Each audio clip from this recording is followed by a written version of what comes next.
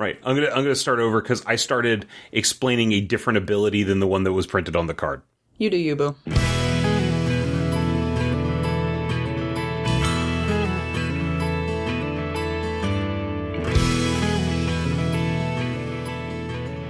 Hello and welcome to JudgeCast. This is episode 278. I'm one of your hosts, Brian Perlman, and I am joined this evening, afternoon, morning drive to work by the one and only Samantha Har.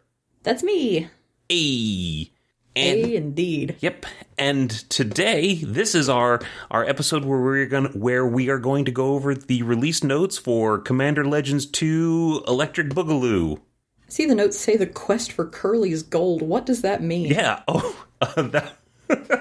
Commander Legends 2, The Quest for Curly's Gold, that was the sequel to City Slickers. I'm so glad you know things that the rest of time has forgotten. Okay, yeah. Yeah. So, Commander. So, for this podcast, we're going to assume that you know how to play Commander. You know, you got your Commander in the command zone, 21 combat damage, and... color identity. In the other card zone. What's that? Got your other cards in the other card zone. Yeah, you got your over yonder zone, and your right here zone, and your fighty place zone. This way, that way, yawn. Yeah. All right. So we're going to go over some of the cards that either they might have like a fiddly bit with the rules, or something that we just thought was interesting. We're not going to go over every card clearly because... we don't want this podcast to be a gajillion hours. All right? It's going to be regardless because we never stop talking. It's going to be like half a gajillion. Like 0.5 gajillion. So we're going to talk briefly before we start getting into the cards themselves. Just a few things. This set is Baldur's Gate, or what is it? It's the Commander Legends Battle for Baldur's Gate. Okay, Baldur's Gate is a city in the Forgotten Realms campaign setting for Dungeons and Dragons. Yes, I knew I would get to hear some D&D story stuff when we did this episode, because you know these things. There's some, like, looking through the cards, I was just like, ooh, but realistically, since I'm old, a lot of the D&D lore that I'm more familiar with is Greyhawk, which was before the Forgotten Realms. So the Forgotten Realms is kind of after my time, despite being the predominant campaign setting in D&D for 30-ish years.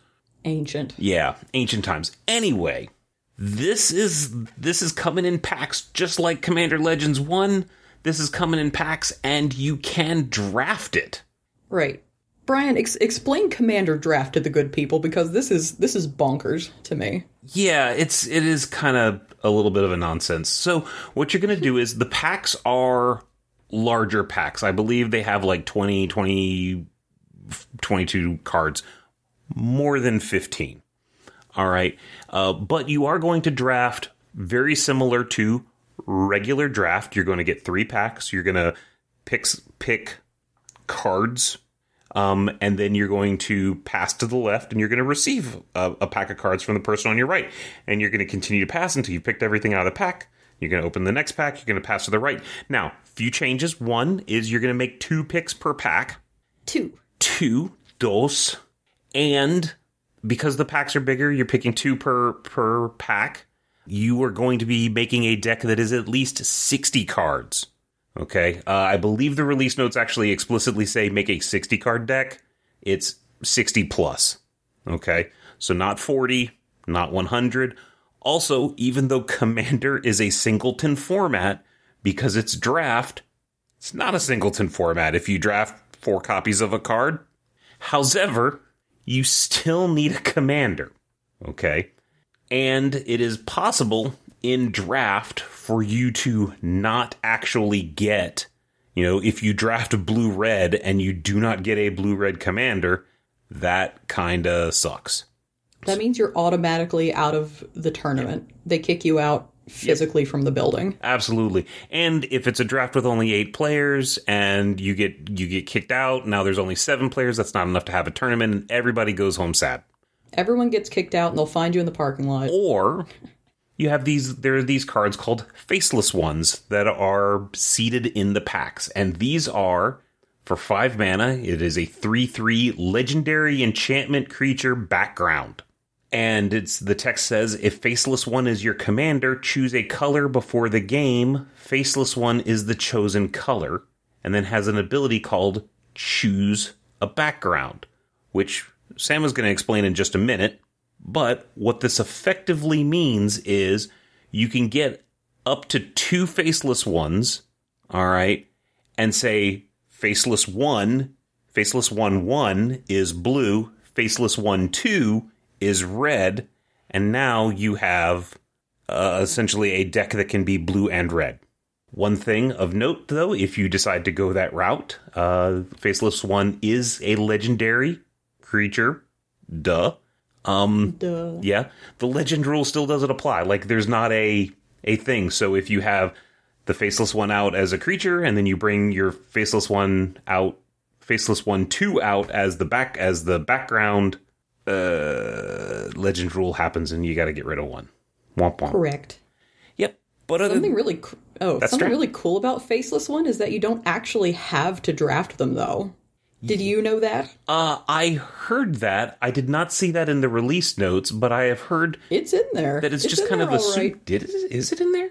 It's in there. If you get to the end of the draft and you don't have one, you can go find up to 2. You can borrow them. You can find them on the ground. You can ask the tournament organizer nicely if they have some. So you treat them like basic lands in that particular case. You can just say, like, I need 2 Faceless Ones.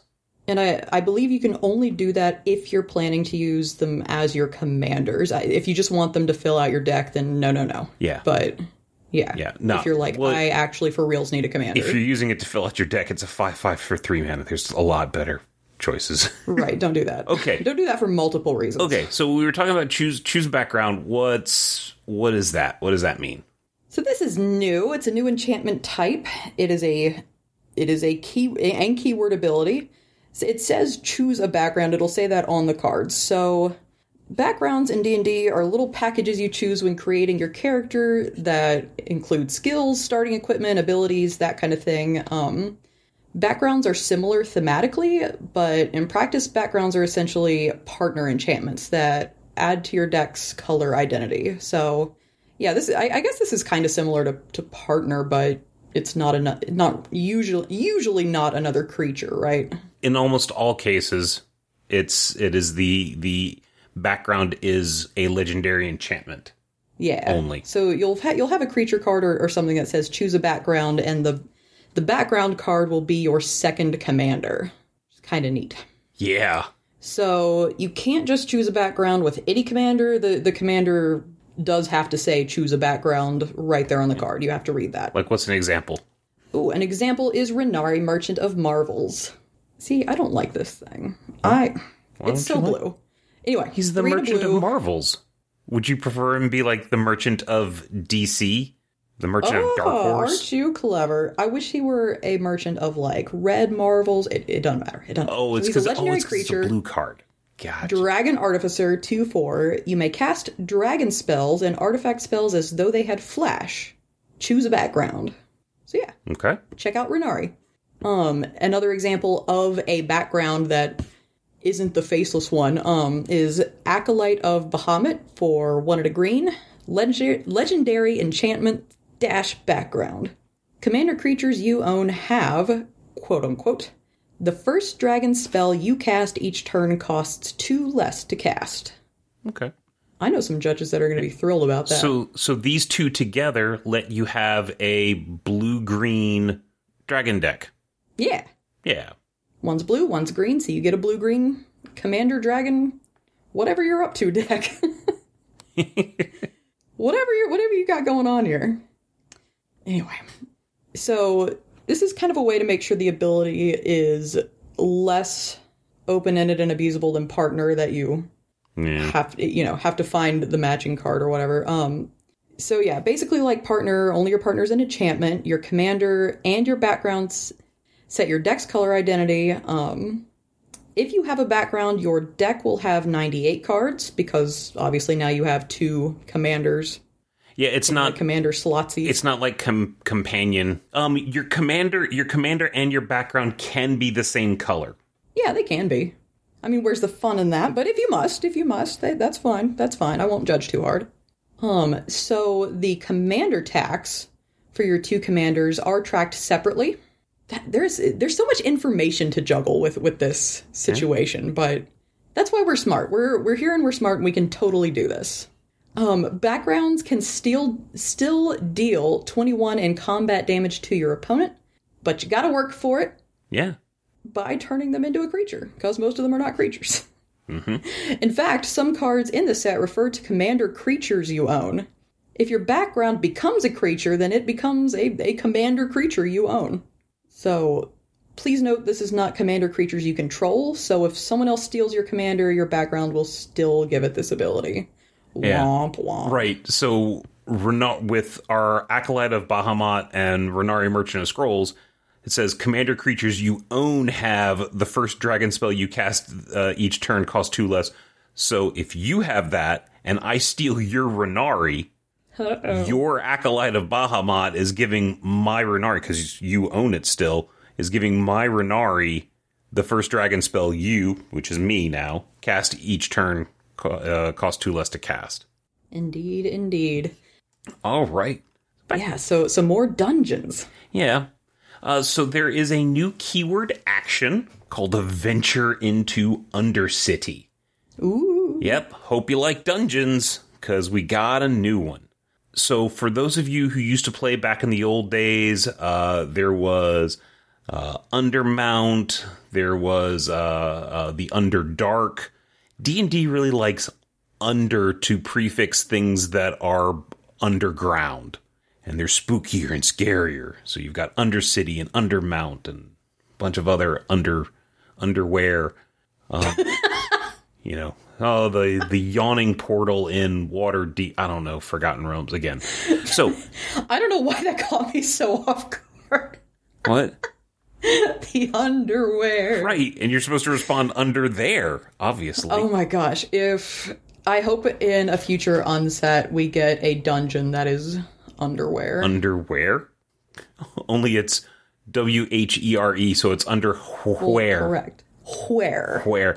Okay, so Undercity is a ruined city in the caverns below Baldur's Gate. I think it's in a video game. I don't know if there's an actual module for it. But anyway, it's a dungeon called Undercity that has 9 rooms that you can go through. Not all of them. Sometimes there's some of them that are branching. So when you venture into Undercity, it's a dungeon. It's a specific dungeon that you can only venture into, that you can only begin if something lets you venture into Undercity. Okay? So just venturing into a dungeon, you cannot start the dungeon of Undercity. Nope. Okay? Looks like a big flowchart. Okay, so now we have the flowchart with the difference between venture into Undercity, venture into a dungeon, and how these things interact, whether or not you have or haven't started. So if you are a computer programmer, you're going to bring out a truth table. Okay, or we'll just run through the if-else blocks here. So if you have not started a dungeon and you venture into a dungeon, you may not venture into the Undercity. You have to go back to Forgotten Realms and pick one of those 3. Okay? If you have not started a dungeon and you venture into the Undercity, you may only venture into the Undercity. Okay? If you have started a dungeon, any of them. If you somehow started a dungeon, whatever it is, and you have something that tells you to venture into the dungeon, you just keep going in that dungeon. Okay? Keep on keeping on. Keep on keeping on. All right? And if you have started a dungeon, any of them, and you venture into the Undercity, you also keep going into that dungeon. Okay? Unless you're already in the last room of that dungeon, then, venturing into the dungeon, you would think that's leaving the dungeon. Oh, nope, it's going right back into the dungeon again. And so if you venture into Undercity, and you're in the last room, you're going to start the Undercity. Or actually, if you're in any dungeon. Yeah. Yep. Now, I'm going to talk about the initiative real quick because it's related. Or did you want to? All right. Not too late. You said you want to. I'll do it. I'll do the adventure. Okay. So we have a card, the Initiative. It's like some sort of cabal, the Initiative. It's the bad guy in the Invincible cartoon on Amazon Prime. I don't actually know. The Initiative? I just made that up. What are you talking about? Yeah. Okay. So there's a card, the Aarakocra Sneak, for 3 and a blue. It is a creature bird rogue. It's 1/4, flying.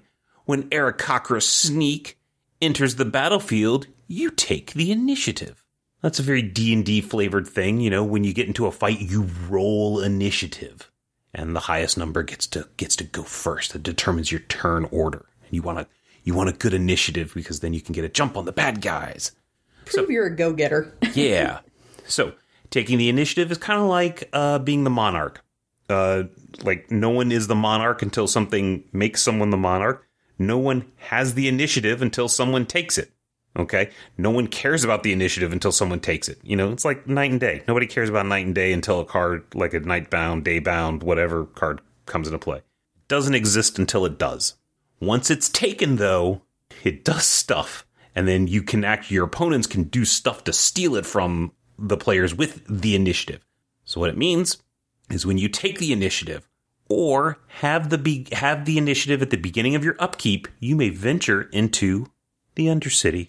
All right, which we just went over what that means. Also, whenever one or more creatures deal combat damage to the player with the initiative, those creatures' controllers takes the initiative, so they take it from you. Red Rover, send the initiative right over. If you already have the initiative, you can take it again. It got really taken. It got took. Fight for it. Yep. Fighting yourself for it. Yep. Well, if you play a card, like if you have the initiative and then you play an Aarakocra Sneak, you take the initiative again, which really just means venture into Undercity. And, okay, if a player with the initiative leaves the game, okay, the active player, assuming the active player who is still in the game in this scenario, they take the initiative. They get it. So if Sama has the initiative and I kill her with a burn spell to the face, I get initiative if I'm an active player. You would never do that to me. If the active player is the player with initiative and they leave the game, the next player in turn order takes the initiative. In a two-headed giant game, okay, this is where things get kind of wacky. Okay, I must have read this part of the release notes 5 times, and I'm going to need you to explain it to me. All right. Like I'm 5. Okay. I do not understand what this means. So, in two-headed giant, if both players on a team attack the player with the initiative, so I'm Team A, Sama, you're Team B, you're 2 Samas. Okay. Sama and Sama Prime. Okay. So Sama Prime has the initiative. Now, Brian and Brian Prime are both going to attack Sama Prime. Okay? Speaking of Prime, LEGO came out with the LEGO Optimus Prime. Nice.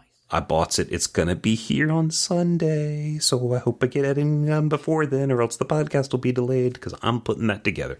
Anyway. So, Brian and Brian Prime both attack Sama Prime. Sama Prime's got the initiative, and, blam, blam, we both smack Sama Prime. Now, what's going to happen is, whenever one or more creature deals combat damage to a player with the initiative, that creature's controller takes the initiative. So, Brian's going to take the initiative, and Brian Prime is going to take the initiative.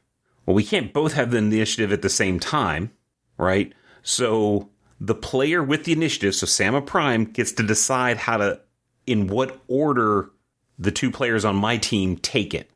So, one of the players is going to get it, and get to venture into Undercity, and then the other one's going to take it from their teammate, and then they're going to hold on to it. Oh, okay. Yeah.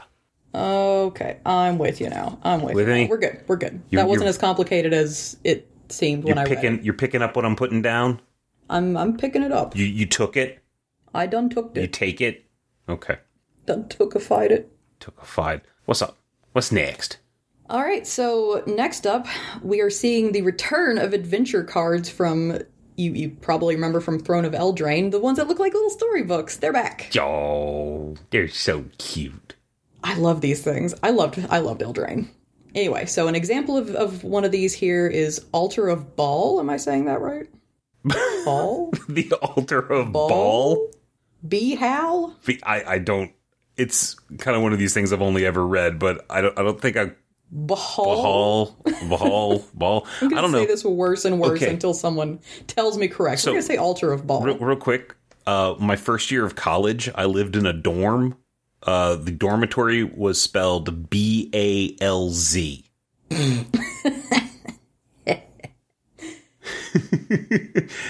I have nothing that can go on the podcast to add to this conversation. Nothing I have to say to add to this conversation can make it into the podcast, so I'm going to shut my mouth. No? So apparently it was pronounced Baltz. But being freshman college students, that was not how we pronounced it. You were stored in the vaults. Yeah, that is not how we said it. But anyway, the Altar of Baltz. Okay. The Altar of Baal is an artifact, 1 and a black.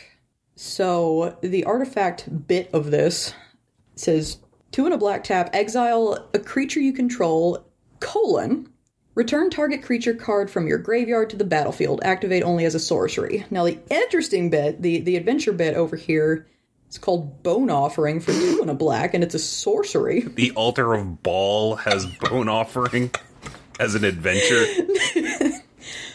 I can't stand. Oh man. I've had a long day. I'm keeping it together, all right? What? I'm keeping it together for a wonderful audience that I love very much.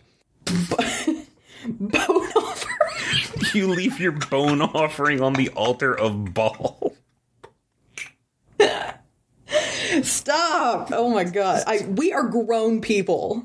Allegedly. We are grown-ups. We are supposed to be the mature ones somehow.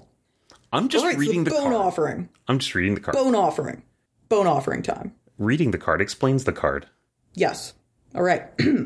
Bone Offering for 2 and a black, sorcery adventure. Create a tapped 4/1 black skeleton creature token with menace. So, yeah.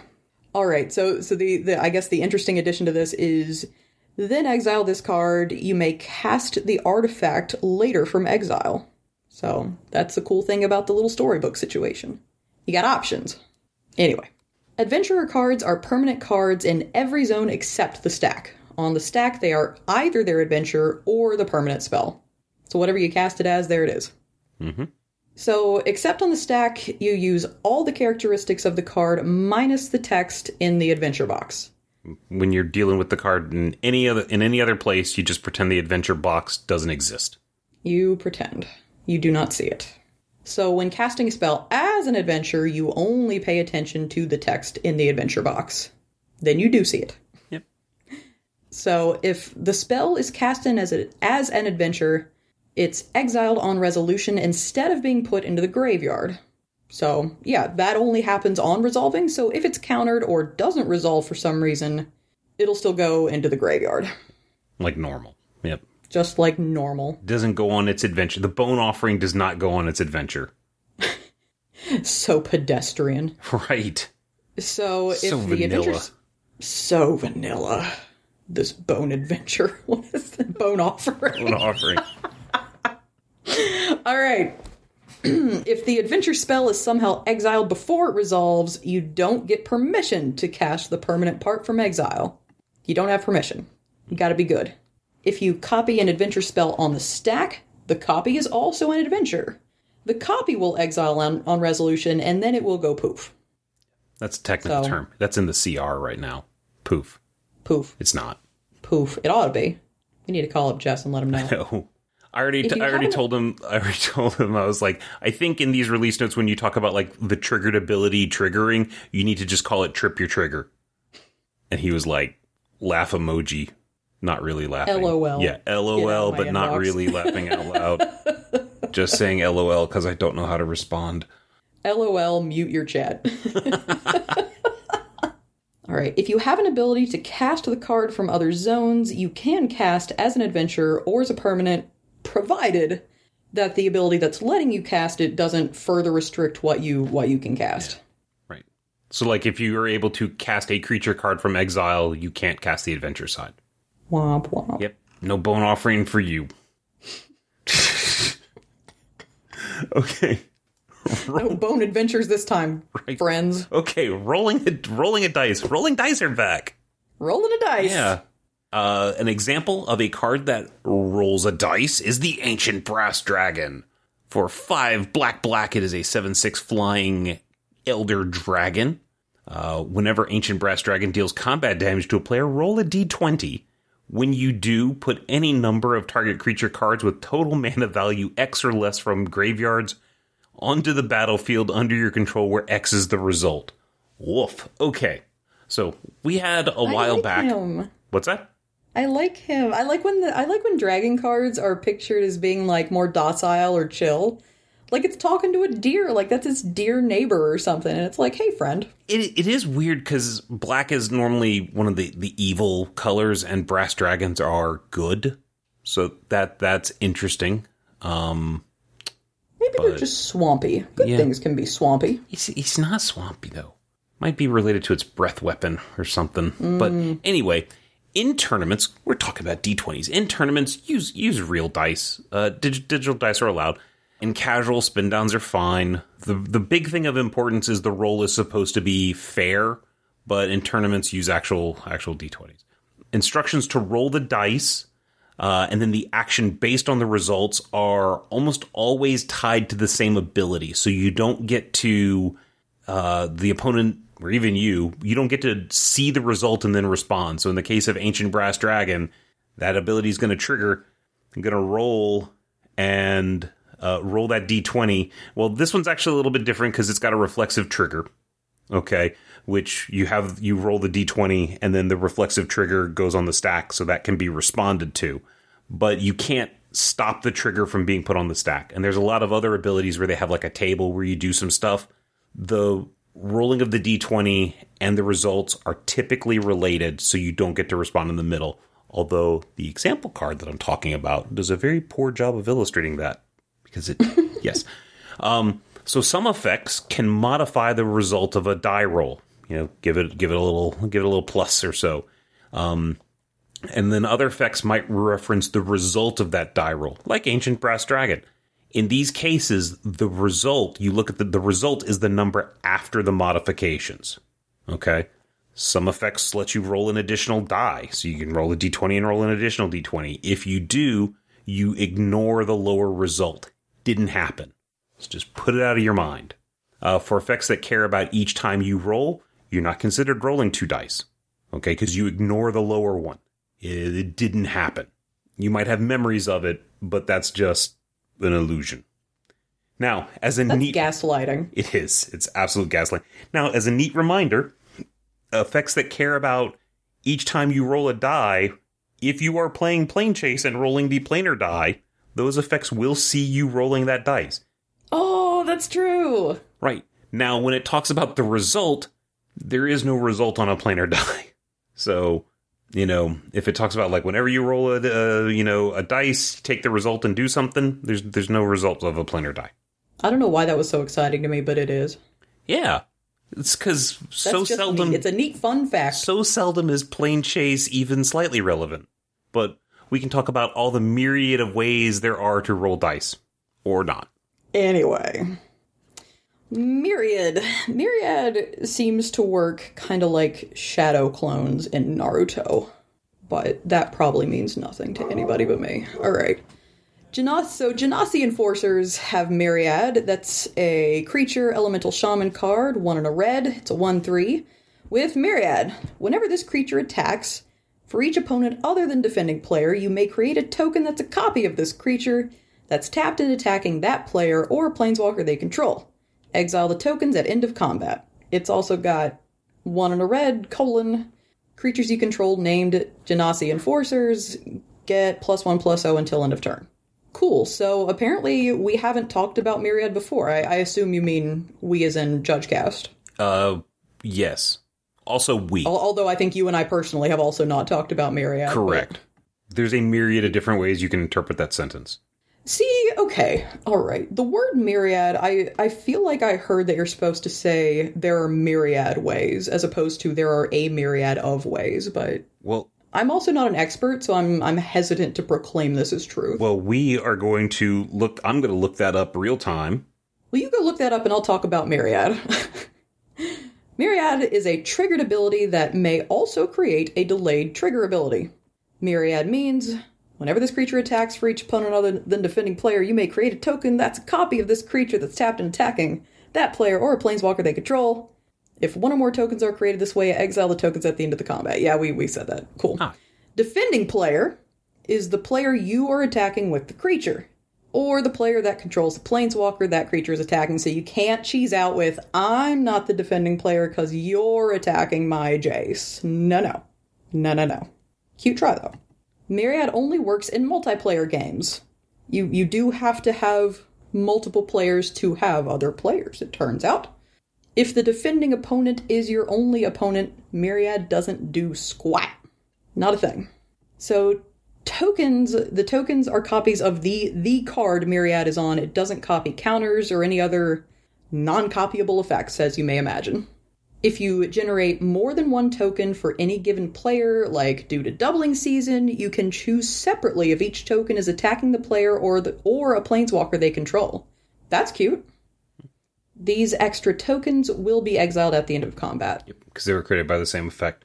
All right, I have a myriad answer. See, myriad is both a noun and an adjective. Oh. Yes, so you could have the myriad lights in the city, or you could have a myriad of lights. So everybody gets... It's not often you get to say everybody's correct. I like answers where everybody gets to be correct. I don't. I like answers where I'm correct. If you also happen to be correct, then okay. If everybody's correct, then you are by default also correct. Just be happy. Be happy. Happy with your results. Just saying. Oh my goodness. All so right. competitive.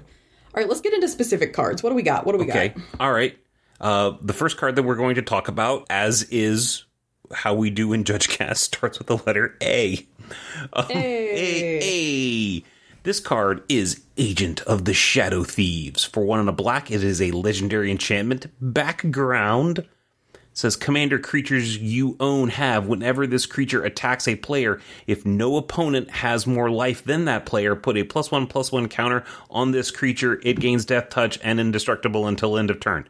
That's all like one. So commander creatures you own have, quote, blah, blah, blah, blah, blah, blah, blah, end quote. So that ability, that whole paragraph I just read, and then later replaced with blah, blah, blah, is your commander creatures gain that ability. All right. So the ability granted by Agent of Shadows is looking to see if the attacking player's opponents have a higher life total than the player being attacked.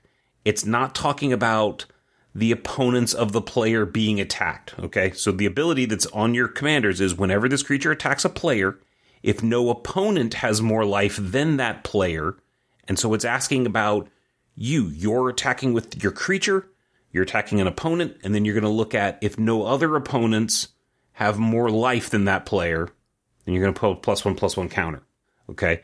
Also, that more life check is an intervening if clause. Okay, which we talk about every pre-release episode. So that condition has to be true when the trigger goes on the stack, and it has to also be true when it resolves. So there could be like some life gain shenanigans in between that cause that trigger not to resolve, even though it went on the stack.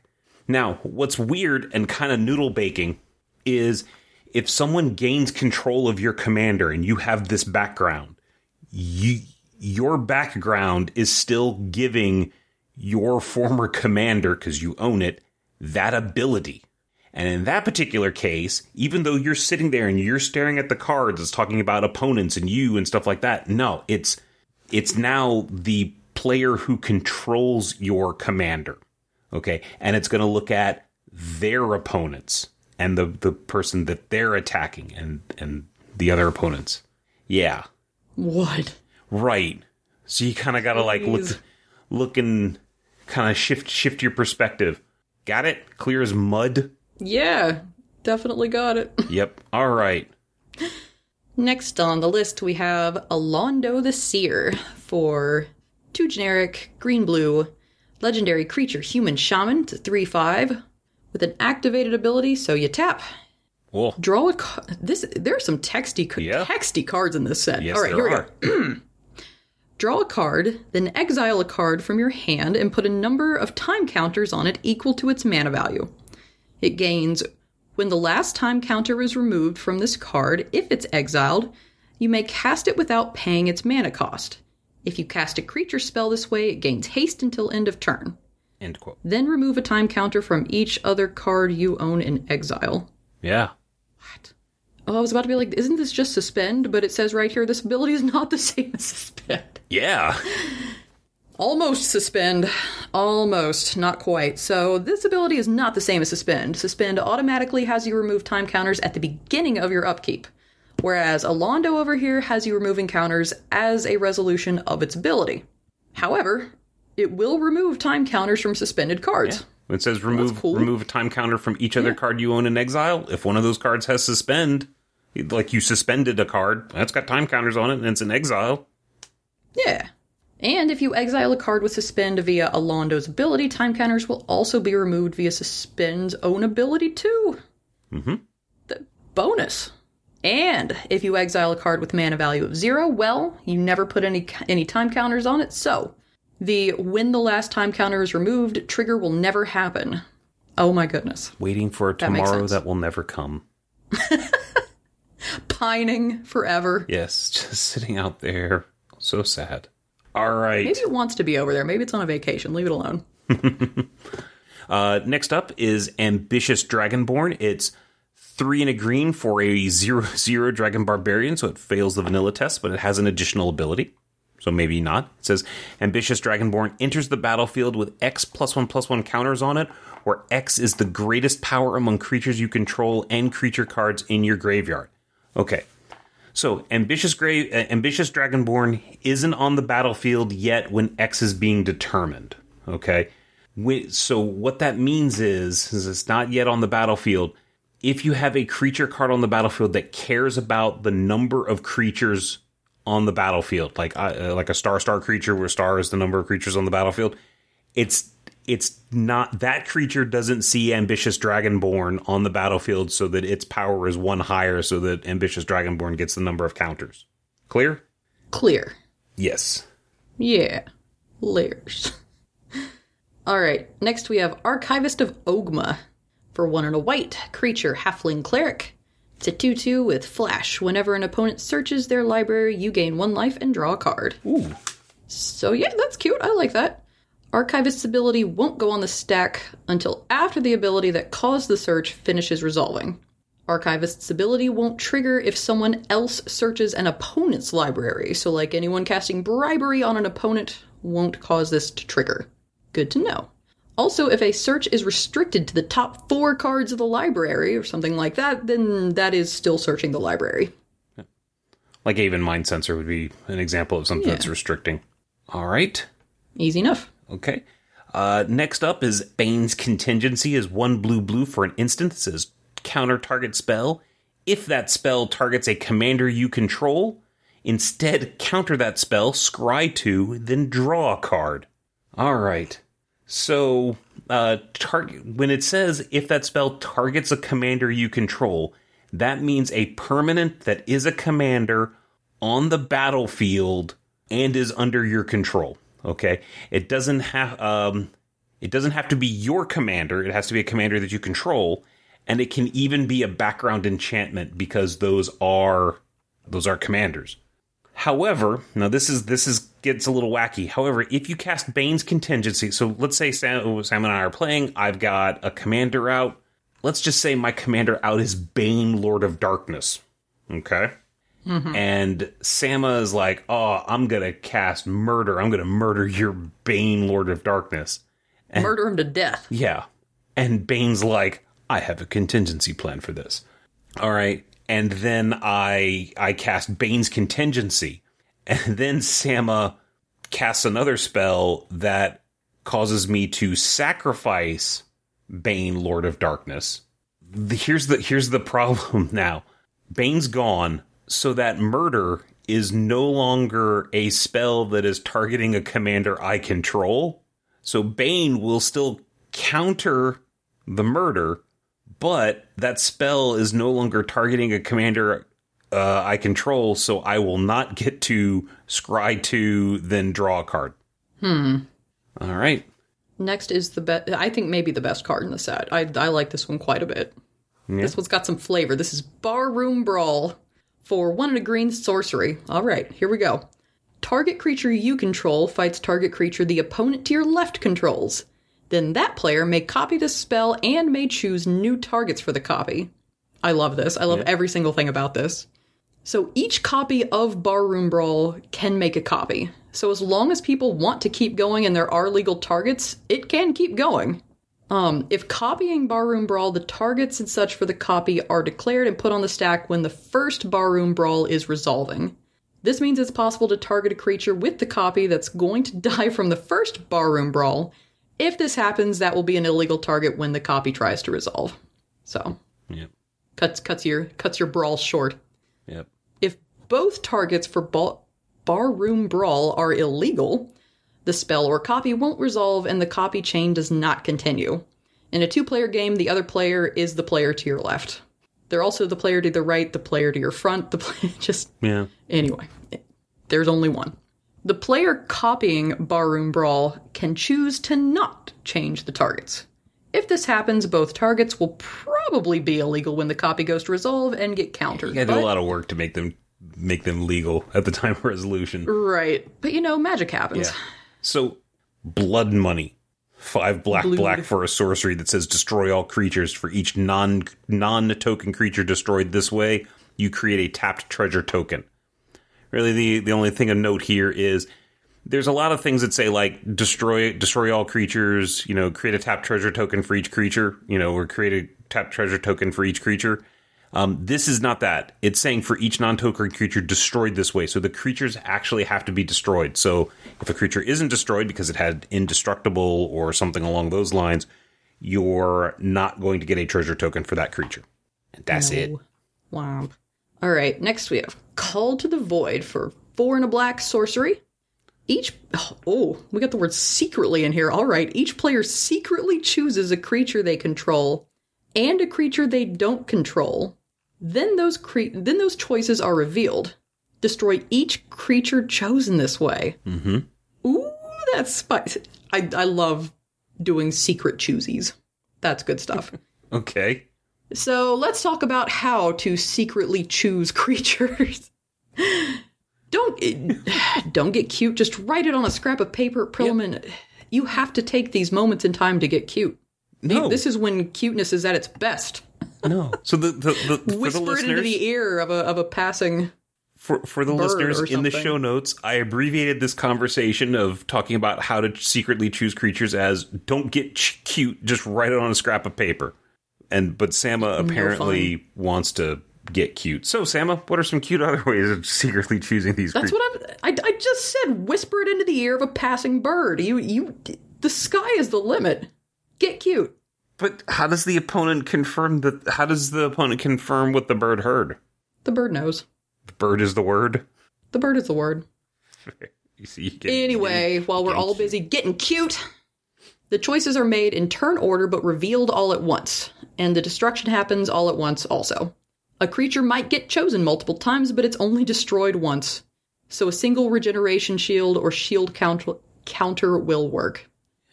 Yeah. Good enough. All right. So next up, the Carnelian Orb of Dragonkind, which is such a pretentious sounding. Anyway, it is 2 and a red for an artifact. Tap, add red.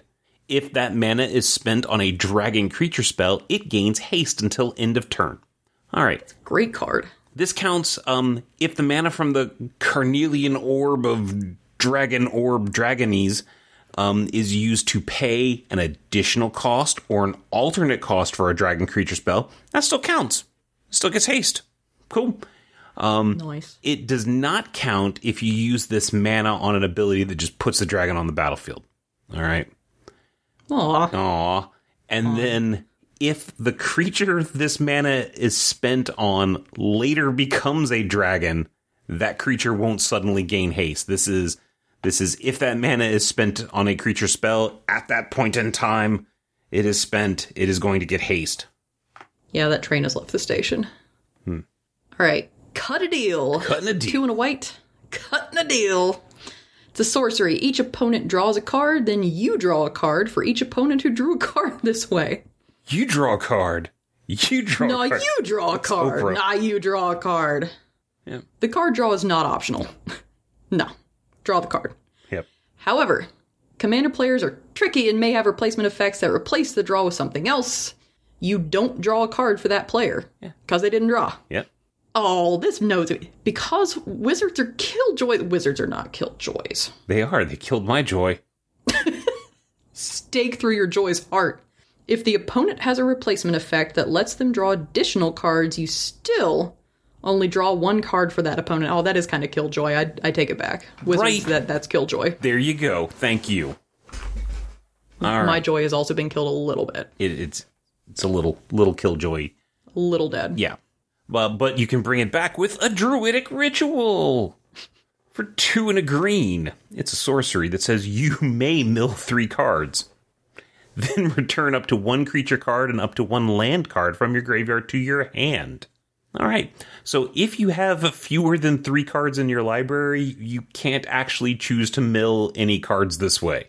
Because your choice is you may mill 3 cards. You may not.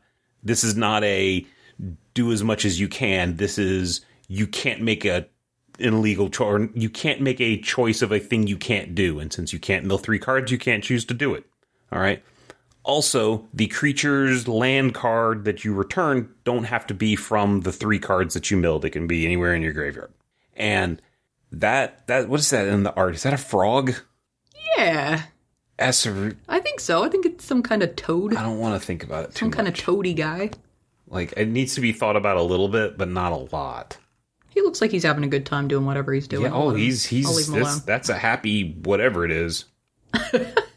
All right, now we've got Dynaheir, Invoker Adept. For 1 blue, red, white. Legendary creature, human wizard. It's America. 4/4. Huh? Marika. Oh. Yeah. I was like, that's not how you pronounce her name. That's not even close. Dynaheir. Dynaheir? Looks like Rihanna. Okay. That's also not how you pronounce that. Dynaheir. Dynaheir. Dynaheir. Dynaheir? Sounds like a convection oven. Yeah, it kind of does. We'll say Dinah for now. So Dinah does in fact have some card... Oh, we need to finish reading her first. So she has haste. You may activate abilities of other creatures you control as though those creatures had haste. Also, activated ability, tap, : when you next activate an ability this turn by spending 4 or more mana to activate it, copy that ability. You may choose new targets for the copy. So the errata for Miss Dinah is you may activate abilities of other creatures you control as though those creatures had haste. Tap : when you next activate an ability that isn't a mana ability. There we go. Yes. This turn by spending 4 or more mana, etc., etc. So that isn't a mana ability. Cool. Turns out copying mana abilities, no, so Don't do it. don't. Yeah, no bueno. Knock it off. Dynaheir doesn't actually give haste, nor does it let you attack with creatures as though they had haste. Yeah. Aw. I do like haste, but oh well. That's okay. That's okay. Dinah's doing her best. Yeah. Next we have Ellen Harbree's Busybody. Oh, and she looks... It is a woman making like bread or something like that, and she looks like she's telling you all the town gossip. That's me. That right there, that's me every time I come over and hang out with you. I'm like, we're going to play Magic, and I just sit there and tell you all the gossip. Yeah. So what happens is when you come over, it's like, we're going to play Commander, and then we end up sitting on the couch, drinking beers, and watching whatever. What did we watch last time? Stranger Things last time, Stranger which Things. I need to watch the rest up because it was freaking good. But yeah, we just both instantly turn into Ellen here. Yeah. Let me tell you. All right, the nosy neighbor. Yes. Ellen's a bit... Okay, I should probably read what she does. She is for 3 and a white, she's a 2/4 legendary creature, legendary busybody. Right, that should be a type. Tap, look at the top X cards of your library, where X is the number of tokens you created this turn. Put one of those cards into your hand and the rest on the bottom of your library in a random order, and you can choose a background, because, everybody's got to come from somewhere. Ellen's ability looks at all the tokens created this turn prior to the ability resolving. The tokens do not have to still be on the battlefield, so they could have already been sacked and gotten rid of them. Also, if an effect creates a copy of a permanent spell, the resulting creature is a token. Okay, so I got a permanent spell on the stack, and I somehow create a copy of it with like Lithoform Engine or something like that. The resulting creature, the copy, it's going to come in as a token, but it was never created. Okay, so this card cares about the number of tokens created this turn. That is an exception. Womp womp. You can get real philosophical with the definition of created. Yes, let's talk about that a little bit. Let's talk about Font of Magic. Okay. For 3 and a blue, it's an enchantment. Instant and sorcery spells you cast cost 1 generic less to cast for each time you've cast a commander from the command zone this game. So specific. Reminder, this counts both partners and backgrounds. This does not say commander creature.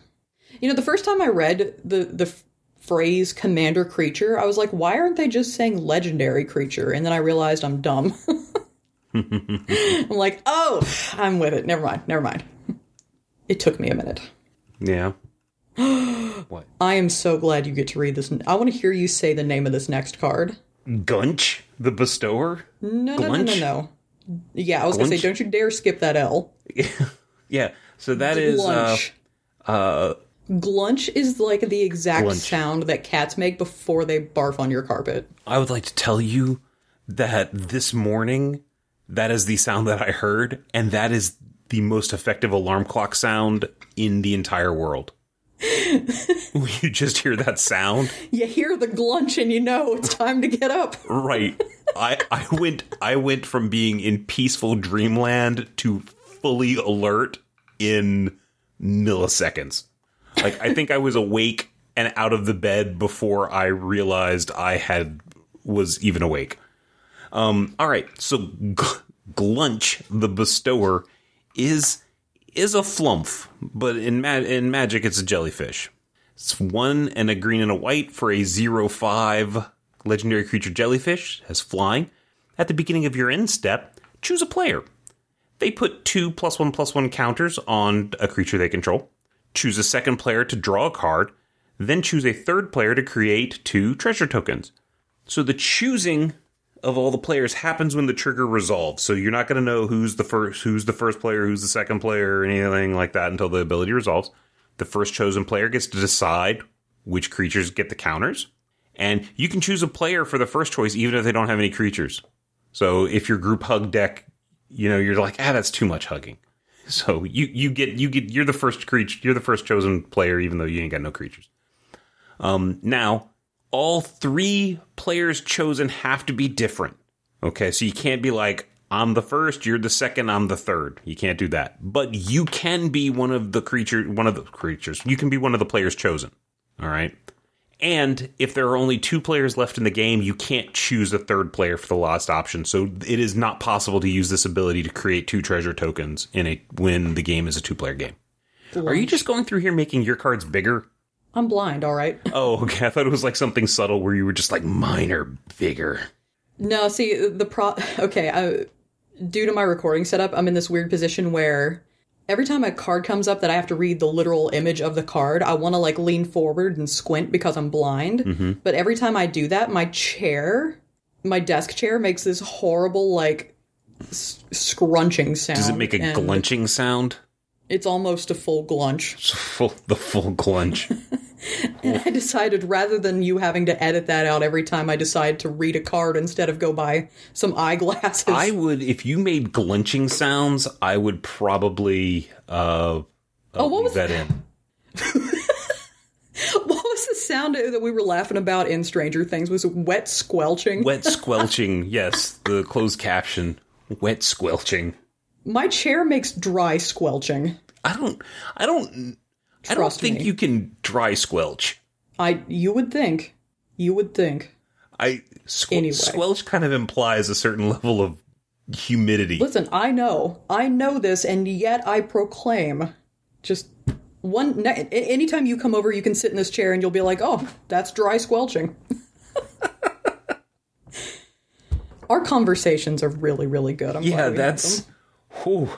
All right. Moving on from dry squelching, Illithid Harvester. 4 and a blue, creature horror 4/4. All right, so this is one of those fancy adventures.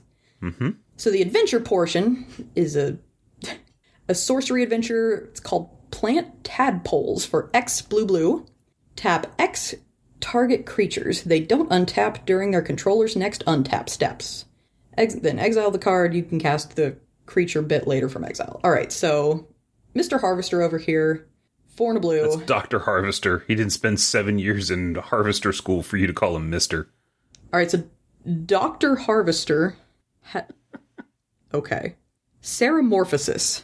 There we go. Ceramorphosis. When Illithid Harvester enters the battlefield, turn any number of target tapped non-token creatures face down. They're 2/2 horror creatures.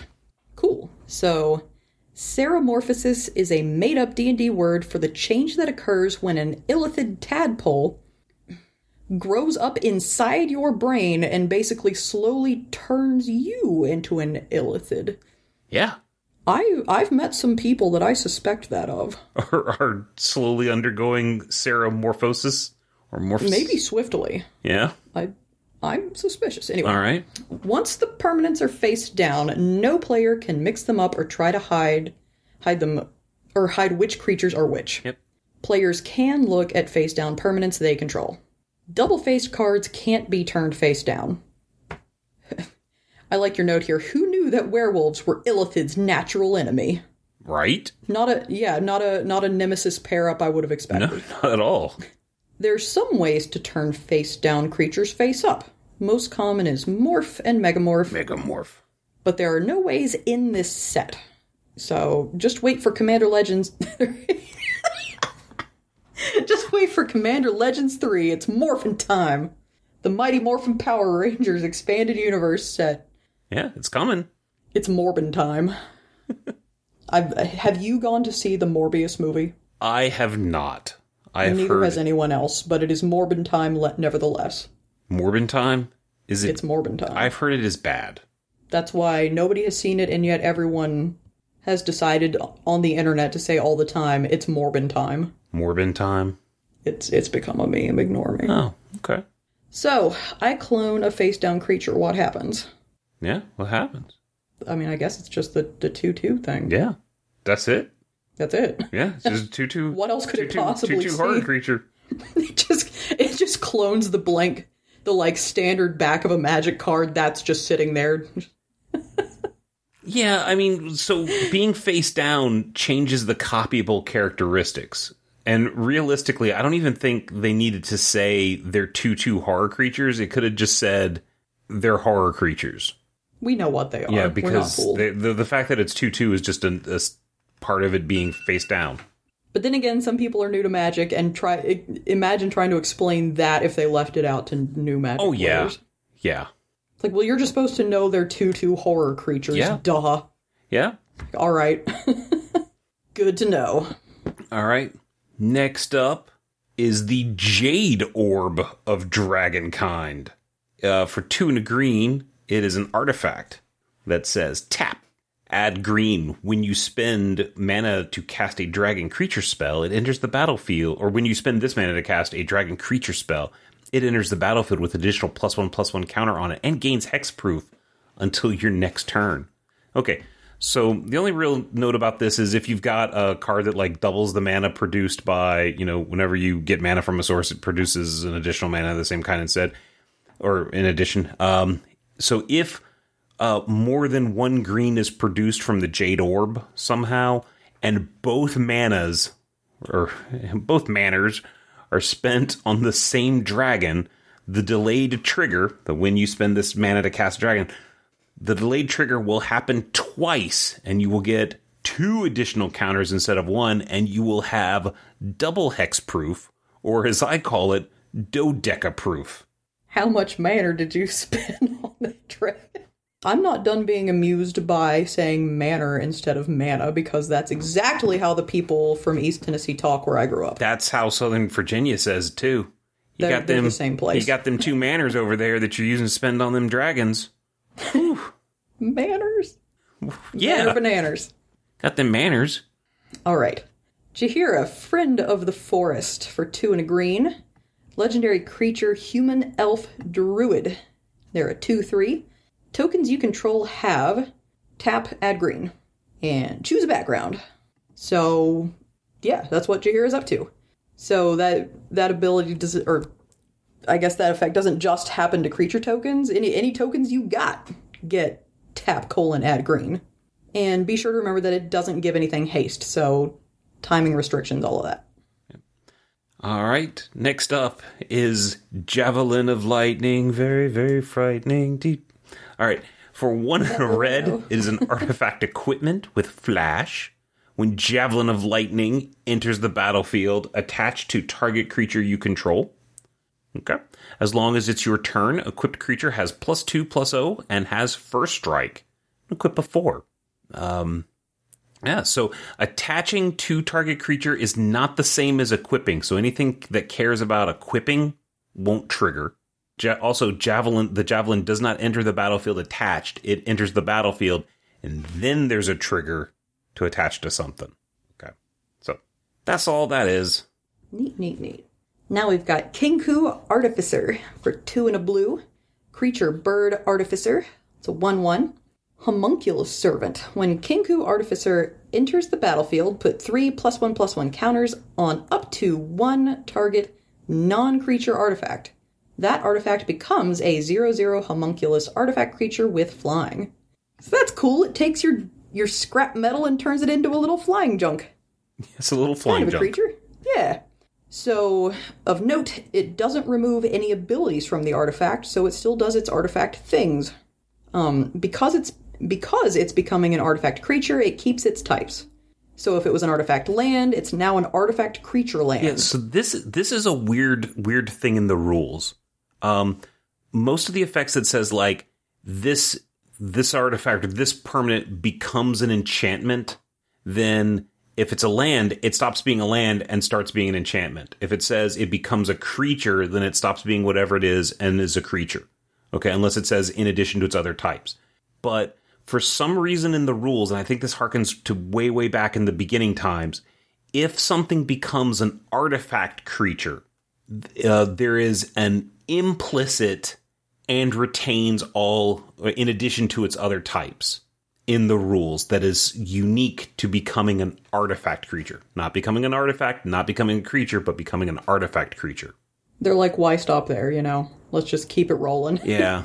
Good to know, though. I don't think I remember that. Yep. Cool. So, if the artifact was an equipment, it becomes unattached. If it's an equipment with reconfigure, it can reattach. Yep. If the artifact is a vehicle, its power toughness are set to 0. Recrewing it won't restore that power toughness. Aw. Man. Womp womp.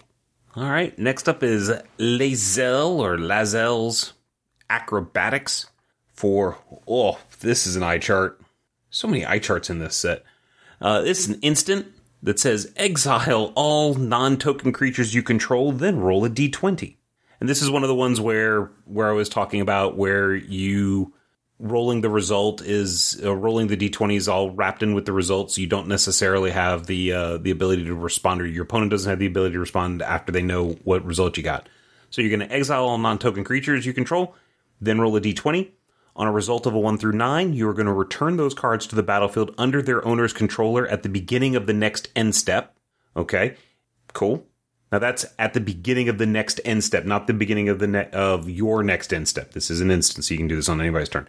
Anyone's. On a 10 through 20, you're going to return those cards to the battlefield under their owner's control right now, then exile them again. And return those cards to the battlefield under their owner's control at the beginning of the next end step. So basically, if you get a 10 through 20, you're going to get to do 2 exiles and 2 return to the battlefields. And I guess that's why it's acrobatics, because you're flipping around like a crazy person. But, so the resolution of this spell has the potential for you to exile all of your non-token creatures twice, and then have them enter the battlefield twice. Okay? So the way it's going to work is, if you get a 10 through 20, you're going to exile, then return everything to the battlefield, then exile again. Now all those enter the battlefield triggers are going to go on the stack, and you're going to resolve them. Note, at this time, your creatures are exiled, so if there's any triggered abilities that, like, add counters to creatures you control, well, you ain't got no non-token creatures. I hope you got some token creatures left. Then, at the beginning of the next end step, not your next end step, but the next end step, all the creatures are going to come into play, and you're going to get all the enter the battlefields again. There is no world in which you can set this up so that you can have all of your creatures on the battlefield and get all of the enter the battlefield triggers go on the stack twice. Okay, you can't do it. Can't be done. There's no way that you can, like, flip-flop, get it in, and you got all your creatures, and then you have all the ETBs twice queued up, ready to go. Can't do it. All right, next we have Master Chef for 2 and a green, legendary enchantment background. So here's another one of those backgrounds that are new. Commander creatures you own have... This creature enters the battlefield with an additional +1/+1 counter on it. And other creatures you control enter the battlefield with an additional +1/+1 counter on them. Alright, so noteworthy, if your commander enters the battlefield at the same time as other creatures, your commander will get the +1/+1 counter, but the other creatures will not. Yeah. That's because the first granted ability is a replacement effect that pertains to the creature entering the battlefield, and it's applying to itself. In order to apply to other creatures, it has to already be on the battlefield. Yeah. Yeah. So this just has to do with replacement effects, you know. Yeah. And it's the effects when it's affecting the object that's entering the battlefield that can apply. All right. Next, this one's a fun one. Miracle. Lord of Bones. It's a miracle. I believe in miracles. Yeah, miracle. All right. So this one is for 4 white, black, green. It is a 7/5 legendary creature god that says, as long as your life total is less than or equal to half your starting life total, Murka, Lord of Bones has indestructible. And whenever a non-token creature you control dies, you may exile it. If you do, create a token that's a copy of that card, except it's an enchantment and loses all other card types. Okay, so if Merkel... if old Lord of Bones here is dealt lethal damage at the same time you are being dropped to below or equal to half your life total, when we go to check state-based actions, Merkel will indeed be indestructible. And that lethal damage will continue to be marked on Merkel, but it won't kill him. All right? Now, the last ability... Whenever a non-token creature you control dies, you may exile it. If you do, create a token that's a copy of that card. Okay. The last ability is going to create it triggers when the non-token creature you control dies, but when it does an exile and it creates the copy, it's going to copy the card as it last existed in the graveyard, not as it existed on the battlefield. So, there's lots of ways to make things that aren't creatures into creatures. It gets a little weird if you have a vehicle that dies while animated. Okay, it's a creature, it's a non-token creature that dies, and when you're exiling it, it's an artifact, and the token that gets created is a copy of the vehicle, except it's an enchantment, but not a vehicle, but you can still crew it and have become an artifact creature. An equipment, if you have an equipment creature, one of those reconfigure creatures, it's gonna come in. It's gonna be an enchantment. It's not gonna have the equipment subtype. It's not gonna be able to equip a creature. So equip, reconfigure. It'll have those abilities, but it can't attach. If you have somehow manifested an aura, okay, so it's gonna be a face down creature and it's gonna die, and it's an aura. Where you're gonna get a token copy of that, and yeah, you get that. You're gonna be able to put that on Merkel or some other creature. Your aura enchantment. And if you have like a manifested sorcery or instant, it's going to go to the graveyard. You can exile it. It says go to create a token that's a copy of the card, put it on the battlefield, but or is instants and sorceries can't enter the battlefield, right? Right. And this is having you create the copy on the battlefield, but it can't be on the battlefield. So in that particular case, it's not like created somewhere and doesn't end and then can't enter the battlefield. It just stone doesn't get created. Token doesn't even get made. You could, but you can't, so you don't. Yep. All right. Nine Fingers Keen. All right. For 1 black, green, blue, legendary creature, human rogue, 4/4 with menace and ward, pay 9 life. Holy smokes. Whenever Nine Fingers Keen deals combat damage to a player, look at the top 9 cards of your library. You may put a gate card from among them onto the battlefield. Then, if you control 9 or more gates, put the rest into your hand. Otherwise, put the rest on the bottom of your library in a random order. So our notes here say that we don't have any rules comments, just an observation that if this is your commander, there are only 11 gates in Keen's color identity. Yeah. So that's notable. Yeah. That's noble? Notable. Oh. Noteworthy. No. Not a segue into noble heritage? Dun dun dun. Next card. Oh. Next up is Noble Heritage. For 1 and a white, this is a legendary enchantment background. Commander creatures you own have, quote, when this creature enters the battlefield and at the beginning of your upkeep, each player may put 2 +1/+1 counters on a creature they control. For each opponent who does, you gain protection from that player until end of turn. Until your next turn. All right. So, protection from a player. When you have protection from a player, you have protection from each and every object controlled by that player. You can't be damaged by them. You can't be enchanted or equipped by. So, like, no curses. You can't be targeted. So, you can't be hurt. They can still attack you, but the creatures, their damage is going to be prevented. However, permanents you control don't have protection, so they can still be killed. Womp, womp. Pact Weapon for 3 and a black. Artifact equipment. As long as Pact Weapon is attached to a creature, you don't lose the game for having 0 life or less. 0 or less life. Mm-hmm. Whenever equipped creature attacks, draw a card and reveal it. The creature gets +X/+X until end of turn, and you lose X life, where X is that creature's mana value. Equip, discard a card. So you can still lose the game in other ways, such as decking, poison, an I win card from the opponent. So if an opponent gains control of the creature Pact Weapon is attached to, you still have your Lich Shield up. But if they attack with the creature, you will draw the card and lose the life. Yeah. So they attack with the creature, you draw the card, it gets the power boost, and then you lose the life. Boo. Right? Okay. Oh, cool. I get to say this next one. This next card is Ragadraga. Ragadraga. Gorgut's boss. Ragadraga.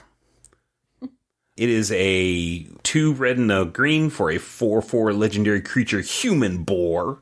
I guess he's a wereboar in Baldur's Gate. Ew. Yeah. Wereboar, their boar, right there. Each creature you control with a mana ability gets +2/+2. Whenever a creature you control with a mana ability attacks, untap it. And whenever you cast a spell, if at least 7 mana was spent to cast it, untap target creature gets +7/+7 and gains trample until end of turn. Alright, so Ragadraga, there's a lot of cool things that you can do with this it opens up a lot of angles from a deck construction standpoint, a lot of strategy lines that you can go through. We're not here to talk about any of those. Instead, we're just going to talk about the one little nitpicky thing about the rules that I find kind of interesting, and we're going to talk about what a mana ability is. There are actually 2 types of mana abilities. There's activated mana abilities and triggered mana abilities. And Ragadraga don't care which one is on your creature. So activated mana abilities is an activated ability, it's got the little colon, that could produce mana as it resolves, doesn't require a target, and isn't a loyalty ability. Okay? There are some triggered mana abilities. Now, triggered mana abilities are abilities basically that could produce mana that it resolves and triggers on the resolution of an activated mana ability or on mana being added to your mana pool and doesn't require a target. So things like, when this land is tapped for mana, add a green mana to your mana pool. Okay, that's an example of a triggered mana ability. So it is possible there are artifacts and stuff like that that have triggered mana abilities. If those artifacts get animated, they are creatures with a mana ability, although not like what you're used to seeing, which is like Llanowar Elf type stuff.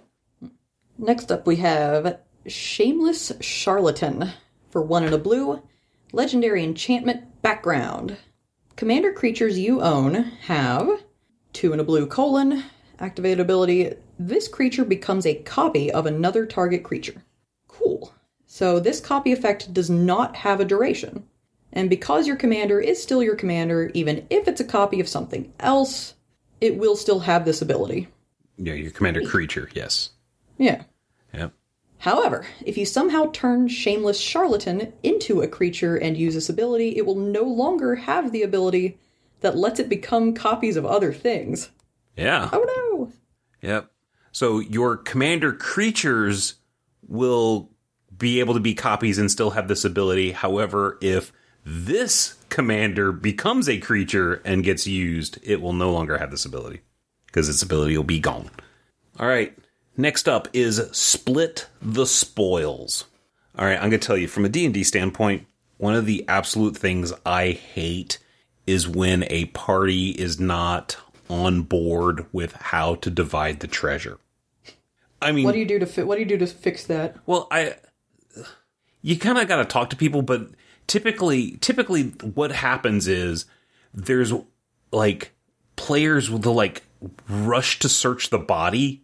And then one of them will find something good and they'll like, I pocket it or I hide it or something like that. And it just sucks because you see it happening. Like other players see it happening and you got to pretend that it didn't happen. But you know that it happened. And it's basically stealing from the party as a whole. And just, if all the players at the table are kind of cool with that kind of thing, then okay, sure, fine, whatever. But if there's a mismatch, then it just sucks. And what it does is it creates this race to be the first person to loot the body. Like it's the ultimate finder's keeper. So you'll end up having combats in something where the fight's still going and then people start looting bodies so that they can get the good goods before other people might have a chance at getting the good goods. So anyway. The good goods. Yeah, I talk about that because there's really not going to be a whole lot to talk about Split the Spoils. It's 2 and a green. For a sorcery, exile up to 5 target permanent cards from your graveyard, separate them into 2 piles. An opponent chooses one of those piles, put that pile into your hand and the other pile into your graveyard. So you choose the opponent while the spell is resolving. You also but you target the permanent. So I'm going to target these 5 permanent cards. And then now that everybody knows what I'm targeting, when it goes to resolve, I'm going to choose the opponent. You can create a pile of 0. So 1 pile of 0, 1 pile of 5, and the opponent can choose to put that pile of 0 in your hand for you. In which case, those 5 permanents will go right back in the graveyard. Next up, we have Vexing Puzzle Box. I like this thing. 3 generic artifact. I feel like if you play this, you ought to say something like, "No tears, please, it's a waste of good suffering." What? Anyway. Hellraiser. Oh. Anyway. I was thinking Hellraiser, but it's been a long time since I didn't recognize the quote. We have such sights to show you. All right, whenever you roll 1 or more dice, put a number of charge counters on Vexing Puzzle Box, equal to the result. All right, now we got some activated abilities here. First one, add 1 mana of any color, roll a d20. Next, tap and remove 100 charge counters from Vexing Puzzle Box, search your library for an artifact card, put that card onto the battlefield, then shuffle. Alright, so if an effect tells you to roll 1 or more dice and add a number to that roll, the result is the total after all the math. Well, yeah, that's how math works. That is how math works. That's just how math works. If you are told to roll more than 1 die and ignore 1 or more of the rolled dices, you don't count those. Dices. Dices. Planar die, yes, you rolled a die, didn't give a result. We talked about that earlier. And yes, that middle bit is a mana ability. And doesn't target, not a planeswalker ability, would produce mana if it resolves. What do you know? What do you know? Boom, bop, bam. So in the middle of casting a spell, you put that spell on the stack, go to activate the mana abilities, and you're like, oh, I gotta roll a d20 in the middle of casting it. And I don't actually put the counters on my puzzle box until after the triggers can go on the stack after the spell's been cast, but just in the middle. Just whenever. You just feel like rolling a d20. Okay, sure, go for it. All right. Next up is Windshaper Planetar. For 4 and a white, it is a angel, 4/4 flying with flash, and when Windshaper Planetar enters the battlefield, during the declare attacker step, for each attacking creature, you may reselect which player or planeswalker that creature is attacking. Oof. So you remember how when we did the combat episode, we were like, oh, there's one card, it's got like a whole bunch of rules for this one card about reselecting creatures, but it's just one card, so we're not going to talk about it. Mm-hmm. Yeah, well, so now there's 2 cards that do that. So I guess I guess we need to talk about it. All right, so the first thing is, fine. Despite what the trigger implies, you may cast this card at any time. It's just if you're not during the declare attacker step, you won't get a trigger. So you are going to pay, you can pay 5/5 for a 4/4 flyer with flash, just for funsies, or you can play it during declare attacker step for value. Reselecting which player or planeswalker a creature is attacking lets you ignore all those requirements, restrictions, and costs associated with attacking. Okay? So you don't got to pay attention to those things anymore. You only pay attention to them when you're determining the legality of the attacks or blocks when you're tapping the creatures and turning them sideways initially. Reselecting also doesn't cause, quote, whenever this creature attacks, triggers to re-trigger. Doesn't trip them triggers. Again. If you reselect, if you reselect which player or planeswalker an attacking creature is attacking, that creature is still considered to have attacked the player or planeswalker that it originally was doing, but it's now attacking a new player or planeswalker. Anything that cares about that, it's still attacking it's still attacked that player, but it's now attacking something different.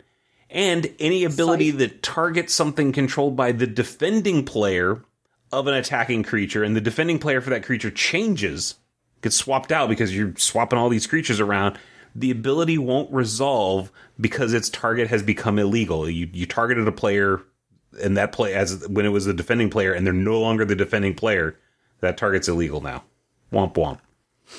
All right, so I've got another errata card. So here we go with Zevlor, Eltural Exile. For 1 blue, black, red. Legendary creature, Tiefling Warrior. It's a 4/2 with haste. It's got this activated ability for 2 and a tap. When you next cast an instant or sorcery spell that targets a single opponent or a single permanent an opponent controls, this turn, for each other opponent, choose that player or a permanent they control, copy that spell, and the copy targets the chosen player or permanent. Holy smokes. Okay. Errata. So the important part here is when you next cast an instant or sorcery spell that targets only a single opponent. Yep. Or a single permanent. Only a single opponent. Because, people trying to get pedantic out here. So, instant sorceries with 2 or more targets won't trip your trigger. The copies created are not cast. They are put on the stack as part of the resolving ability on top of this ability. The delayed trigger ability can even copy the spell that caused it to trigger, even if that spell has been countered. What? Holy smokes. Okay. If the instant or sorcery could have multiple targets, but only one target was chosen as its cast, that will trip Zevlor. That'll trip his trigger. No, just him. Yeah. Him personally. Feeling pretty trippy. All right. What do you mean LKI for that? What's an LKI? Last known information. Oh, I was thinking of card names. I'm like, I don't know any LKI cards. Read this Astral Dragon. Okay. So that's all the cards from the main set. We're just going to talk about one card because it's gone for like an hour and a half. We're going to talk about just one little card from the Commander Precons that's kind of nifty, and it is Astral Dragon. It is 6 blue for a 4/4 dragon that has flying, and it has this ability called Project Image. When Astral Dragon enters the battlefield, create 2 tokens that are copies of target non-creature permanent, except they're 3/3 dragons in addition to their other types. They have flying. So there's an interesting little thing here. So, except for the power and toughness, the types, the flying abilities, the tokens are gonna be exactly what was printed on the original permanent and nothing else. As modified by other copy effects. It doesn't copy whether the permanent is flipped, tapped, anything like that, has any counters on it, auras, equipments, whatever. But now here's a neat thing. Because this says it becomes a creature in addition to their other types, if you target an aura, okay, an enchant creature like an enchantment aura, the game is going to try and create creature auras, and when creature auras come into play, they attach to things, and creatures can't attach to things, but auras have to attach to things.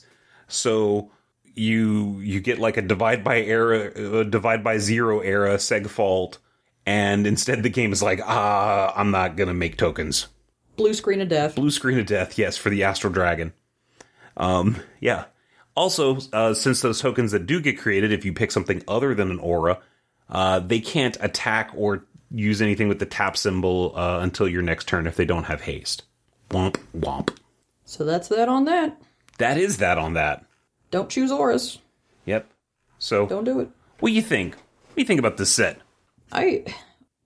It's really, like, flavor-wise, it's super interesting. Like I said, I am not yet much of a Commander person, and Commander Draft seems super wacky clown shoes to me, but not in a bad way. I'm kind of interested to try this out, because I didn't get to try it out last time Commander Legends came around, so. Well, that was during the pandemic. No one really got to see. Like, that's well, I assume some people took it home and played with their, like, little insular pod of friends or whatever. Or played in stores in red states. Right. I, however, have no friends. And therefore have not played Commander Legends, so. I'm curious. I'm real curious how, I think Star City's got a Command Fest this weekend. I'm real Richmond, curious. I think, yeah. I'm real curious how that goes. One of the judges there sent me a picture of like the huge line outside the for registration. So that's got me thinking, like real positive stuff. Like these Command Fests are going to be, big events, fun. Most of them, if not all of them, require pre-reg. So don't just show up and hope to get in. Thank goodness. Yeah. Pre-reg is the way to go. It is. It really is. It's just the way to go with your life. Yeah. The pre-reg. Be an adult, pre-register for things. Yep. Always. Yeah, so I'm feeling good about this set. Is there anything you think you want to kind of add to any of your Commander decks, or want to try for a new Commander deck? Oh, you personally? Yeah, so the white... Okay, so we're no longer talking about the rules and stuff, but the white card draw is getting pretty decent, and that's mostly in the precons. But... yeah, there was, can't wait to put, Harbreeze Busybody, Legendary Busybody in a deck. No, but I'm ready to go on a bone adventure. Yeah, I have a Scion of Ur-Dragon deck. So the big dragons that are like, when this attacks, roll a d20 and then do a bunch of crazy stuff. I'm really looking forward to paying my 2 on my Scion of Ur-Dragon, searching up one of those dragons, making it a copy, and just swinging and getting like insane value off of that. That is super cool. It is pretty cool. But yeah, I mean, there's other stuff, but I got so many Commander deck ideas rattling around in my head. I can't make them all. Just a head full of nuts and bolts. Yeah, maybe that's a reason to start decks. Patreon. It's like fun to judge cast, so Brian can build more Commander decks that he still only plays like once a month. It's like, oh, does this help pay for the podcast and your all's bills? Absolutely not. It's going straight to Brian's Commander decks. Feeds my addiction. Yes. Listen, folks, if you ever feel compelled to give JudgeCast money for anything, I fully consent to that money just going straight to Brian's Commander decks. That's fine. That has my blessing. No, it's got to... Because I will come over and play with them and use them It too. first has to go to GoDaddy. That sounds perfect. They are the true master of JudgeCast. Yeah. All right, friends, that's our episode. Join us next time when we talk about topics. Some kind of a topic. Until then, you can send us an email at judgecast@gmail.com or like us on Facebook or follow us on Twitter @JudgeCast. Till next time, I'm Samantha Haar and I keep it fun. I'm Brian Prilliman, and I keep my tokens of creature auras off the battlefield.